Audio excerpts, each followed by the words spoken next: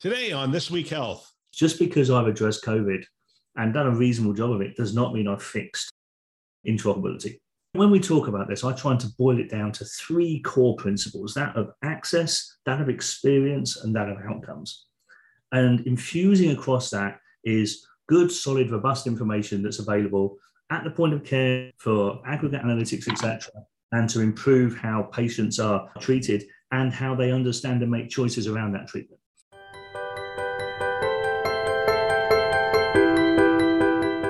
Welcome to This Week Health Community. This is Town Hall, a show hosted by leaders on the front lines with interviews of people making things happen in healthcare with technology. My name is Bill Russell, the creator of This Week Health, a set of channels designed to amplify great thinking to propel healthcare forward. We want to thank our show sponsors, Olive, Rubrik, Trellix, Hillrom, Medigate, and F5 in partnership with Sirius Healthcare for investing in our mission to develop the next generation of health leaders. Now, on to our show. Welcome, everyone. My name is Brett Oliver, and I am a family physician and the Chief Medical Information Officer for Baptist Health in Kentucky and Southern Indiana. And I'm happy and honored to be part of This Week in Health IT and the new show, Town Hall, as one of the moderators. I'm really looking forward to hopefully amplifying some of the conversations in our community with some very bright and insightful people. And to that end, I am tickled to death to have as my first guest, Andy Truscott. Andy is a global healthcare leader for Accenture and has a broad experience in that role. And I knew we'd have a great conversation. And so Andy just finished his second term on the Federal Health IT Advisory Committee, where I first met him, and served as the co-chair for the Information Blocking Task Force. Andy is also the board chair for HL7. Andy, great to have you on the show. Thank you, Brett. Great to be with you today. Wonderful. Well, let's just jump right in. One of the things I really wanted to know from you is what's top of mind? What trends are you seeing in 2022 in the healthcare IT space that maybe are opportunities, maybe some are challenges, but things that you see that the average healthcare organization should be addressing or looking at? Thanks, Brett. It's a great question. And it's one that there is no simple, straightforward answer. But I think the pandemic came at a time where healthcare was changing. There was a great understanding that health organizations were needing to create unparalleled human experiences that had easy, equitable access and superior outcomes for their patients that won hearts and minds of humans and built trust. And that was just kind of getting into full flow when we had what we now call the pandemic, capital T, capital P. But it was coronavirus, and it was an emergence of something which had been predicted by some people previously, that pandemics will come and will go. But it was one that I think took the world by surprise with the speed and the severity. And, we saw the world react in ways that none of us have seen, or very few of us have seen in our lifetimes. And with that, it became a cessation. We stopped dead in our tracks from a lot of the things we were working on. So organizations were working through how to create better human experiences. In the United States, we were using a piece of legislation like the 21st Century Cures to drive that level of access to information and standardization of information to enable better experiences for patients. And that kind of, all of a sudden, was up. We have to go and look at COVID. And we have to enable both the delivery of care for non-COVID activities to continue where it's essential, but also that delivery of care where possible to take place in more virtual channels. So we saw a shifting from how to create better experiences to how do I use technology to have an experience, and how can I manage to keep engaging with my patients? How can I keep providing them good quality care? Meanwhile, I've got a whole slew of patients appearing who have got this thing which we don't really know that much about. And very, very quickly, we all became armchair epidemiologists. But the information about what this thing was still very indeterminate in places. And there was lots and lots of proper learned individuals with apparently conflicting advice and guidance, etc. And that caused confusion. And I think underlying a lot of what we saw through the pandemic was a realization that whilst we had previously been talking about unparalleled human experiences and creating great stuff for our patients, we realized that actually there's a backbone of information and communication which just wasn't quite there. And we've seen that globally with the ability to both detect and report COVID, let's quote unquote, outbreaks. As different variants have taken hold, there's always that lag of data. And then when you do have the data, what does it really mean? And those kinds of surveillance networks, which we'd all assumed were in place, and they were in place and are in place for communicable disease where, smaller scales, as soon as you got something like coronavirus COVID-19 came along, they were really put to the test.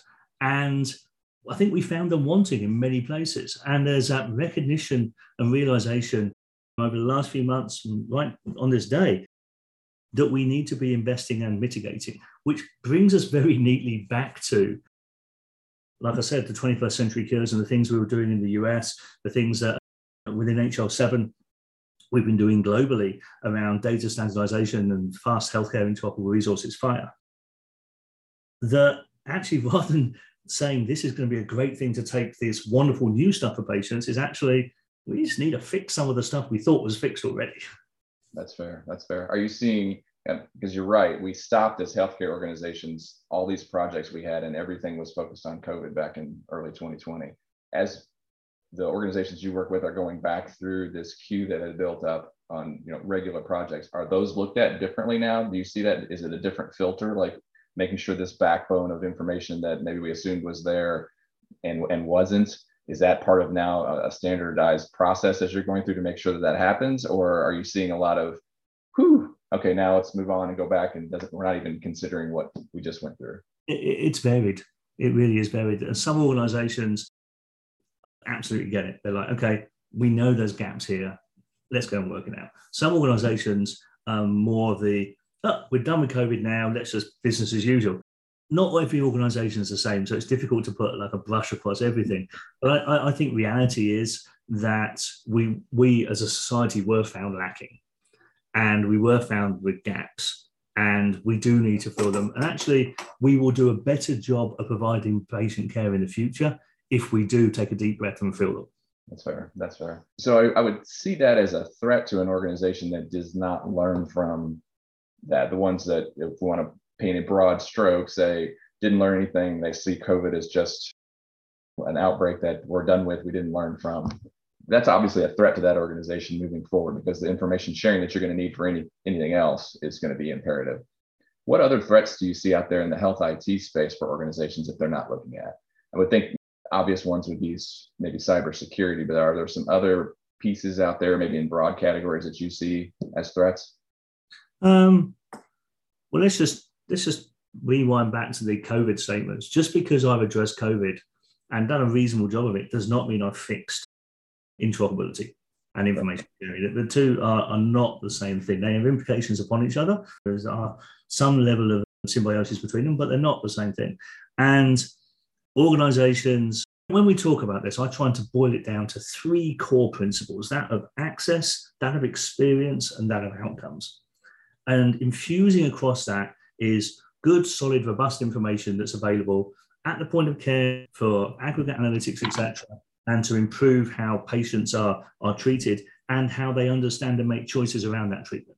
And when we're talking about, like I said before, at the beginning of the pandemic, where organizations were skating towards this unparalleled human experience, okay, that's all around access, experience, and outcomes, and equitability, etc. And we saw manifestations of this through the pandemic. So that some of that stuff is still pretty broken and needs to be addressed. And we might have addressed it for COVID-19, but there's a whole world of access, experience, and outcomes that needs doing that's way wider than that. You mentioned cybersecurity. Yeah, cybersecurity is top of mind for pretty much every C-suite that I know, both in the US and globally. But there are some particular nuances of concern inside that. So ransomware is something which every now and then we see hitting the media headlines, but the reality is that ransomware happens far more than any of us care to admit happens. Most organizations don't want to publicize it for obvious reasons, but ransomware does happen. And the purpose of ransomware is that of disruption.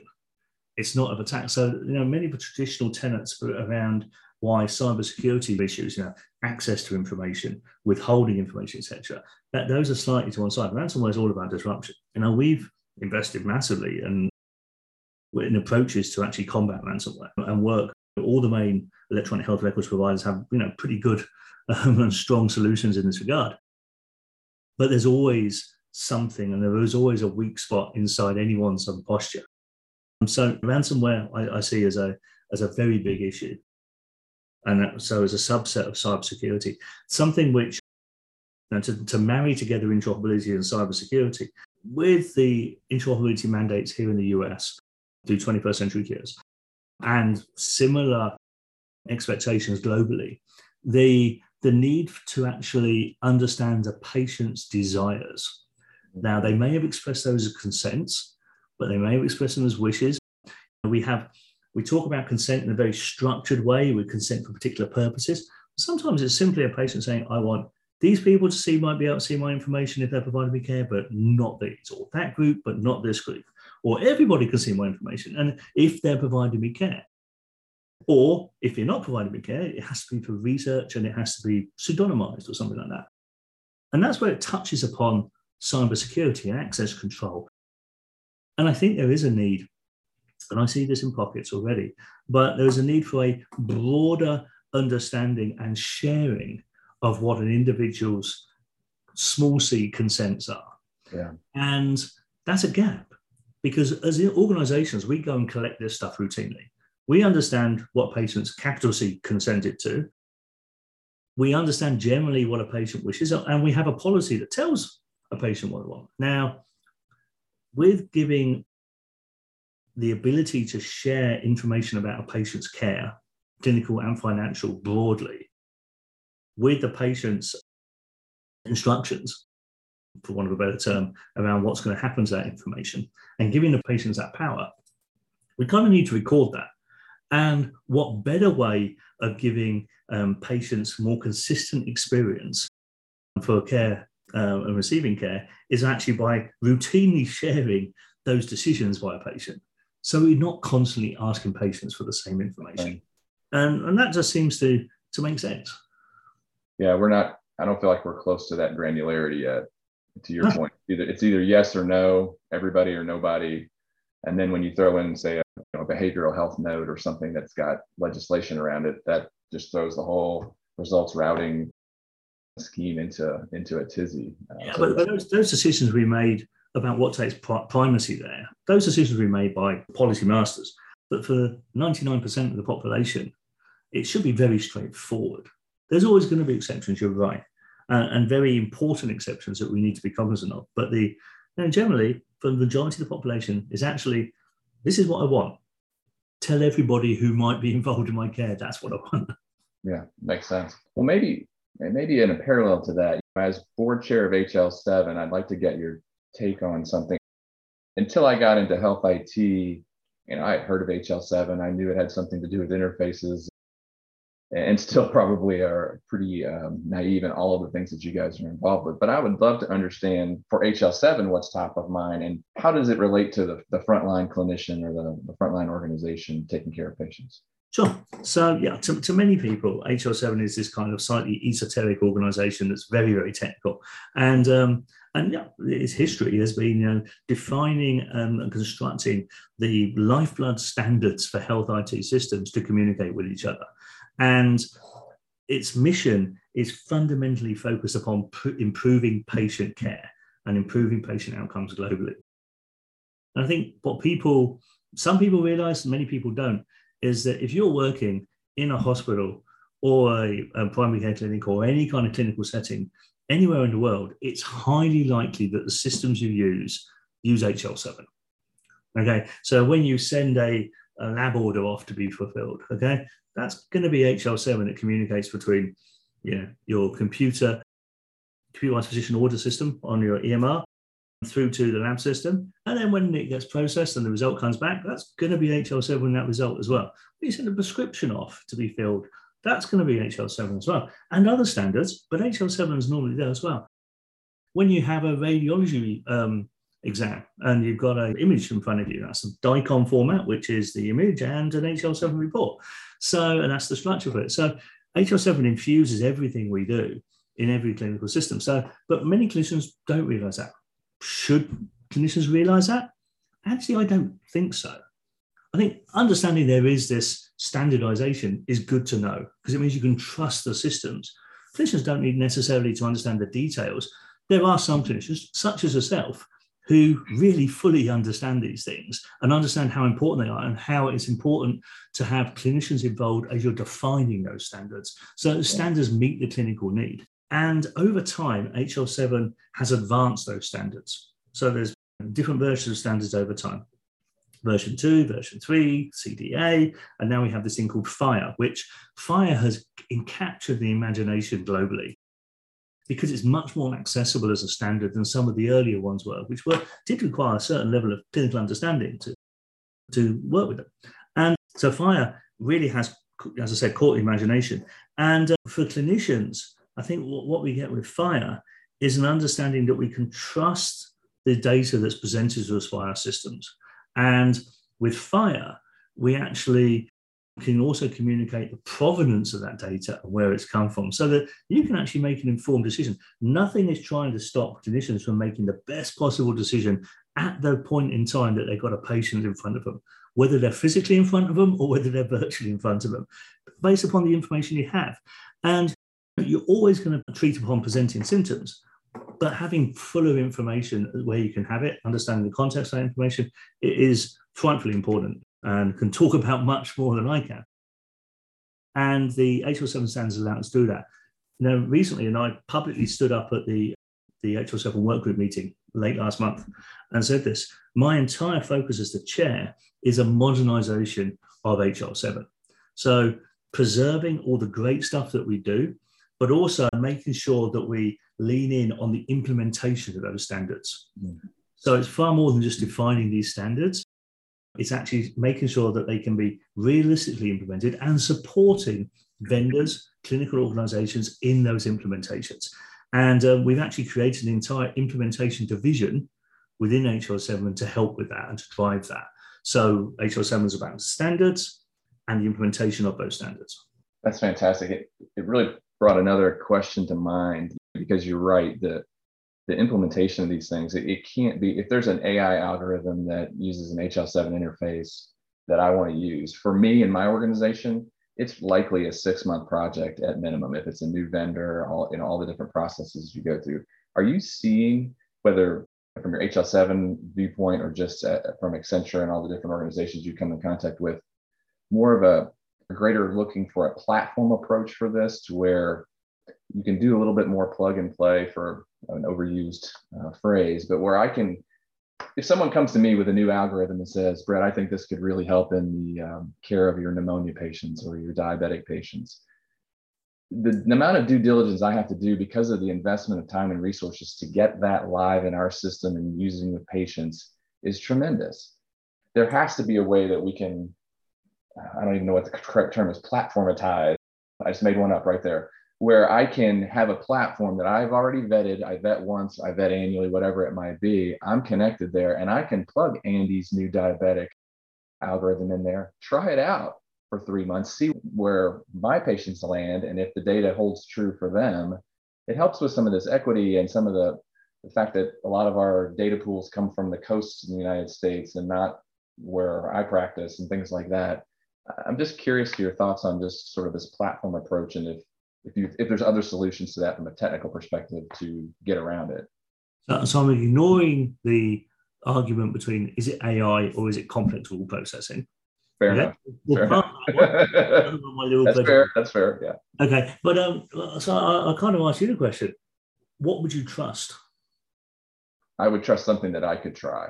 Let's say Andy Truscott's got a brand new platform, your company, and I connected to that. I vetted it. My relationship is with you and your company. Yeah. That's where the trust comes in. And then you have a basic level of vetting that you do with any company that comes with their machine learning algorithm, their AI, whatever it might be. And I still want to do my own vetting, but from a technical perspective, I don't have a new project. You do. You figured that out. And so my vetting from a clinical perspective can actually be done, whether it's in the background or live in production, with my own patients. Does that make sense? Yeah, I understand what you're saying, but why would you want to vet something with production patients when you're trying to provide them the best care you can? This is still untrusted. You haven't proven it yet. Yeah, I guess what I'm saying, I would run it on production patients, but in the background. It wouldn't be presenting to clinicians. And you have enough time to run things in parallel. Correct. It's certainly better than doing a 6 to 9 month project only to find out this isn't working. I would like to have 3 months where I could easily connect. There really wasn't much of an IT project, determine that, yeah, this is great or this is not great, because it's with my own data. Does that make sense? Yeah, I understand that point. The major question in my mind is actually providers who are able to run these things in parallel, okay? Because there is a time overhead from doing it, and that always causes me concern, because providers have more than enough things to do with their day without experimenting with the stuff that I've come up. No. Yeah.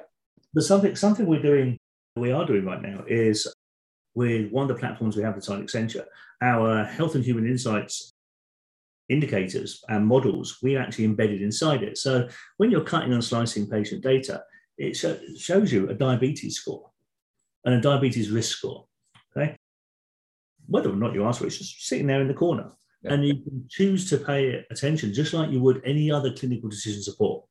And I think that's probably a good approach for getting adoption of some of these new quote unquote AI type algorithms. Is actually, there are existing clinical decision support channels out there. Okay? There are existing ways by which we can display risk information around patients on whatever dimension. And we are trying to develop new ones as well around, especially things like social determinants of health, but also around other clinical risks, etc., as new models come out. So augmenting that, but making it more accessible. And there's some great examples from around the world in that kind of risk data is made more accessible. If you go and look at, say, Norway.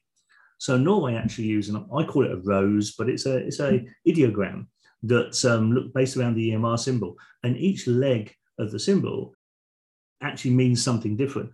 And Norwegian clinicians are literally, from the first day they walk into medical school, are trained with this. If it's on paper, it's printed in the top right-hand corner of the medical record. And the systems reflect that too. Wow. So it's an ideogram's the right term. It's that illustrative diagram that you just instinctively know what the arms mean, and when they're a certain color or shading or hatching, this is an indicator that you can then go and drill into. And I think it's trying to reduce the level of overhead upon clinical practice of adopting these things. And if a clinician wants to ignore it, they can ignore it. Has to be in the existing workflow, or you have to show them a workflow that's then more efficient in the end. When I talk to startup companies that want me to go just one click over to our dashboard, like, you lost me. It sounds like a very simple thing until you actually are on the other end doing it. And you actually, another one of your podcasts, you should go and hook up with a Norwegian and actually get them to talk you through this, because I think you'll find it fascinating. Yeah, if you've got a connection, I'd love to learn about it. That's fascinating to me. I'd like to switch gears. Just last question, we're running out of time, but because of your role, I'm curious from a leadership perspective. I kind of want to understand, sort of a leadership question. What are the challenges, and do you have any tips or strategies in building a team in this new hybrid or maybe totally virtual for some of your team members world? Because I think you've been living in that much longer than a lot of us, just with your travel and all that kind of stuff that you have to do. Any thoughts in that realm? Yeah, it's been curious, for sure. The nature of my day has shifted fundamentally, and I speak, I think, similar to many, many people in a similar situation to me as consultants who get to engage with one or many clients. But my days have shifted from being several hours spent engaging with a client in a particular context to actually a series of small vignettes and snapshots throughout the day. And typically, it would not be uncommon for me to have 16 30-minute meetings in the space of 8 hours, which is incredible. And it's a very different style of working. And in some respects, it's much more akin to clinical practice where you're seeing snapshots of patients, bang on, bang on, bang on.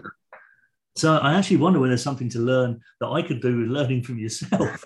But something I've picked up is that being very, very clear as you start an engagement, what your expectations are by the end of that engagement.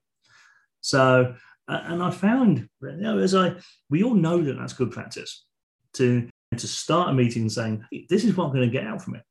And you did at the beginning of this session. I'm going to talk to Andy, and this is the kind of the stuff I want to talk about. We don't do it routinely in our longer meetings. And I actually wonder when a patient comes in, and it's part of a long series of treatments you're giving to the patient, do you know what that outcome is going to be? I definitely go into the exam room with a concept. Now it can get blown up pretty quickly, but yeah, exactly. I need to make sure they understand these three things. I've already looked at some lab work perhaps that's been done before, and I want to change this. Yep. So yeah, I term it pre-charting, whether it's actually getting stuff into the chart, but I'm reviewing things and kind of in my head, yeah, you're right, or else it's terrible. The only time it really verbalizes when I would have a patient with a list as long as my arm, and I'm like, wow, we only have 15 minutes. What are the two most important things? And really, that's what we need to focus on. You're right. We don't do that with meetings. But you should. We should. Yeah, and I've very consciously started doing it. I might be not verbalize it, but I'm actually really clear. This is what I want out of this meeting. But I am very clear and I do verbalize in the closing throes of a meeting. This is where we've got to. These are the results coming out of this meeting. This is how we're going to measure that we're being successful. And these are the next steps. And I think it's too easy for engagements to come to finish. Okay. Every engagement needs to have a closing point. So you understand actually that this is where it goes now. And be very deliberate. If we're not going to meet again on this subject, we're done, we've worked it out, then let's just say that and vocalize it. Yeah. And then expectations are well understood. In a virtual world, it's a lot trickier to pick up the nonverbal cues that we used to pick up routinely inside meeting rooms. Now, how many times you sat there in a meeting and you felt someone stiffen two people down? Okay, there's a sense of something. Or you can see someone with that twinkle in their eye. When you're in a flat screen, you don't see that. So I've learned, and I've certainly seen my colleagues learn, to be much more vocal and to actually just check and seek to confirm and be very deliberate. So, and I think that's a kind of a lesson for all of us, because I think everybody knew about teleconferencing, and then most people did phone conferences, across any walk of life before the pandemic, but things shifted. I started talking to my parents through a FaceTime session. Now, I started talking to my colleagues all the time through a team session. And the other thing, and this is probably a personal belief, is if you have the opportunity to see somebody, do it. Because it's good for the engagement, and it's certainly good for the person. Because as a species, we are a social species. Amen. And how many tales have we heard about people over the last 2.5 years becoming increasingly isolated, about people who've just felt caught up in their own home, can't leave, there's lockdowns going on, or they're scared to leave, and have felt increasingly isolated. And we should not be allowing that to happen. We have the tools to stop that from happening. So when you're doing a virtual session, turn your camera on. Show that we can be truly human. I agree. The intentionality that you bring out is so important. It's challenging. It's easy to sit back on a Zoom call with 25 other people that you don't have anything to present and zone out, try to multitask, which doesn't work. And then those cues, those subtle cues that maybe you could pick up in 2 dimensions, well, forget that, those are out the window. So I appreciate that. On that point, if your camera's not turned on and you're on mute, why are you there? If you're just there to listen, then start off a meeting by saying, hey, I'm just here to listen. I'm going to have a camera turned off, so I'm not interfering. I'm on mute, but I am listening. Otherwise, are you engaged or are you not engaged? That's a great point. Sometimes I don't know why someone's on a meeting. Their camera's not on, they don't contribute verbally, at least. You just feel obligated, or no, I wanted to listen because I want these 3 points. Well, I want to make sure you get those 3 points then, if that's why you're there to listen, right? Exactly. Well, Andy, this is awesome. I appreciate it. No problems at all. Good to see you again, Brett. Yeah, thanks, Andy. I appreciate it very much. Take care. I love this show. I love hearing from people on the front lines. I love hearing from these leaders. And we want to thank our hosts who continue to support the community by developing this great content. We also want to thank our show sponsors, Olive, Rubric, Trellix, Hillrom, Medigate, and F5 in partnership with Sirius Healthcare for investing in our mission to develop the next generation of health leaders. If you want to support the show, let someone know about our shows. They all start with This Week Health, and you can find them wherever you listen to podcasts. Keynote, Town Hall, Newsroom, and Academy. Check them out today, and thanks for listening.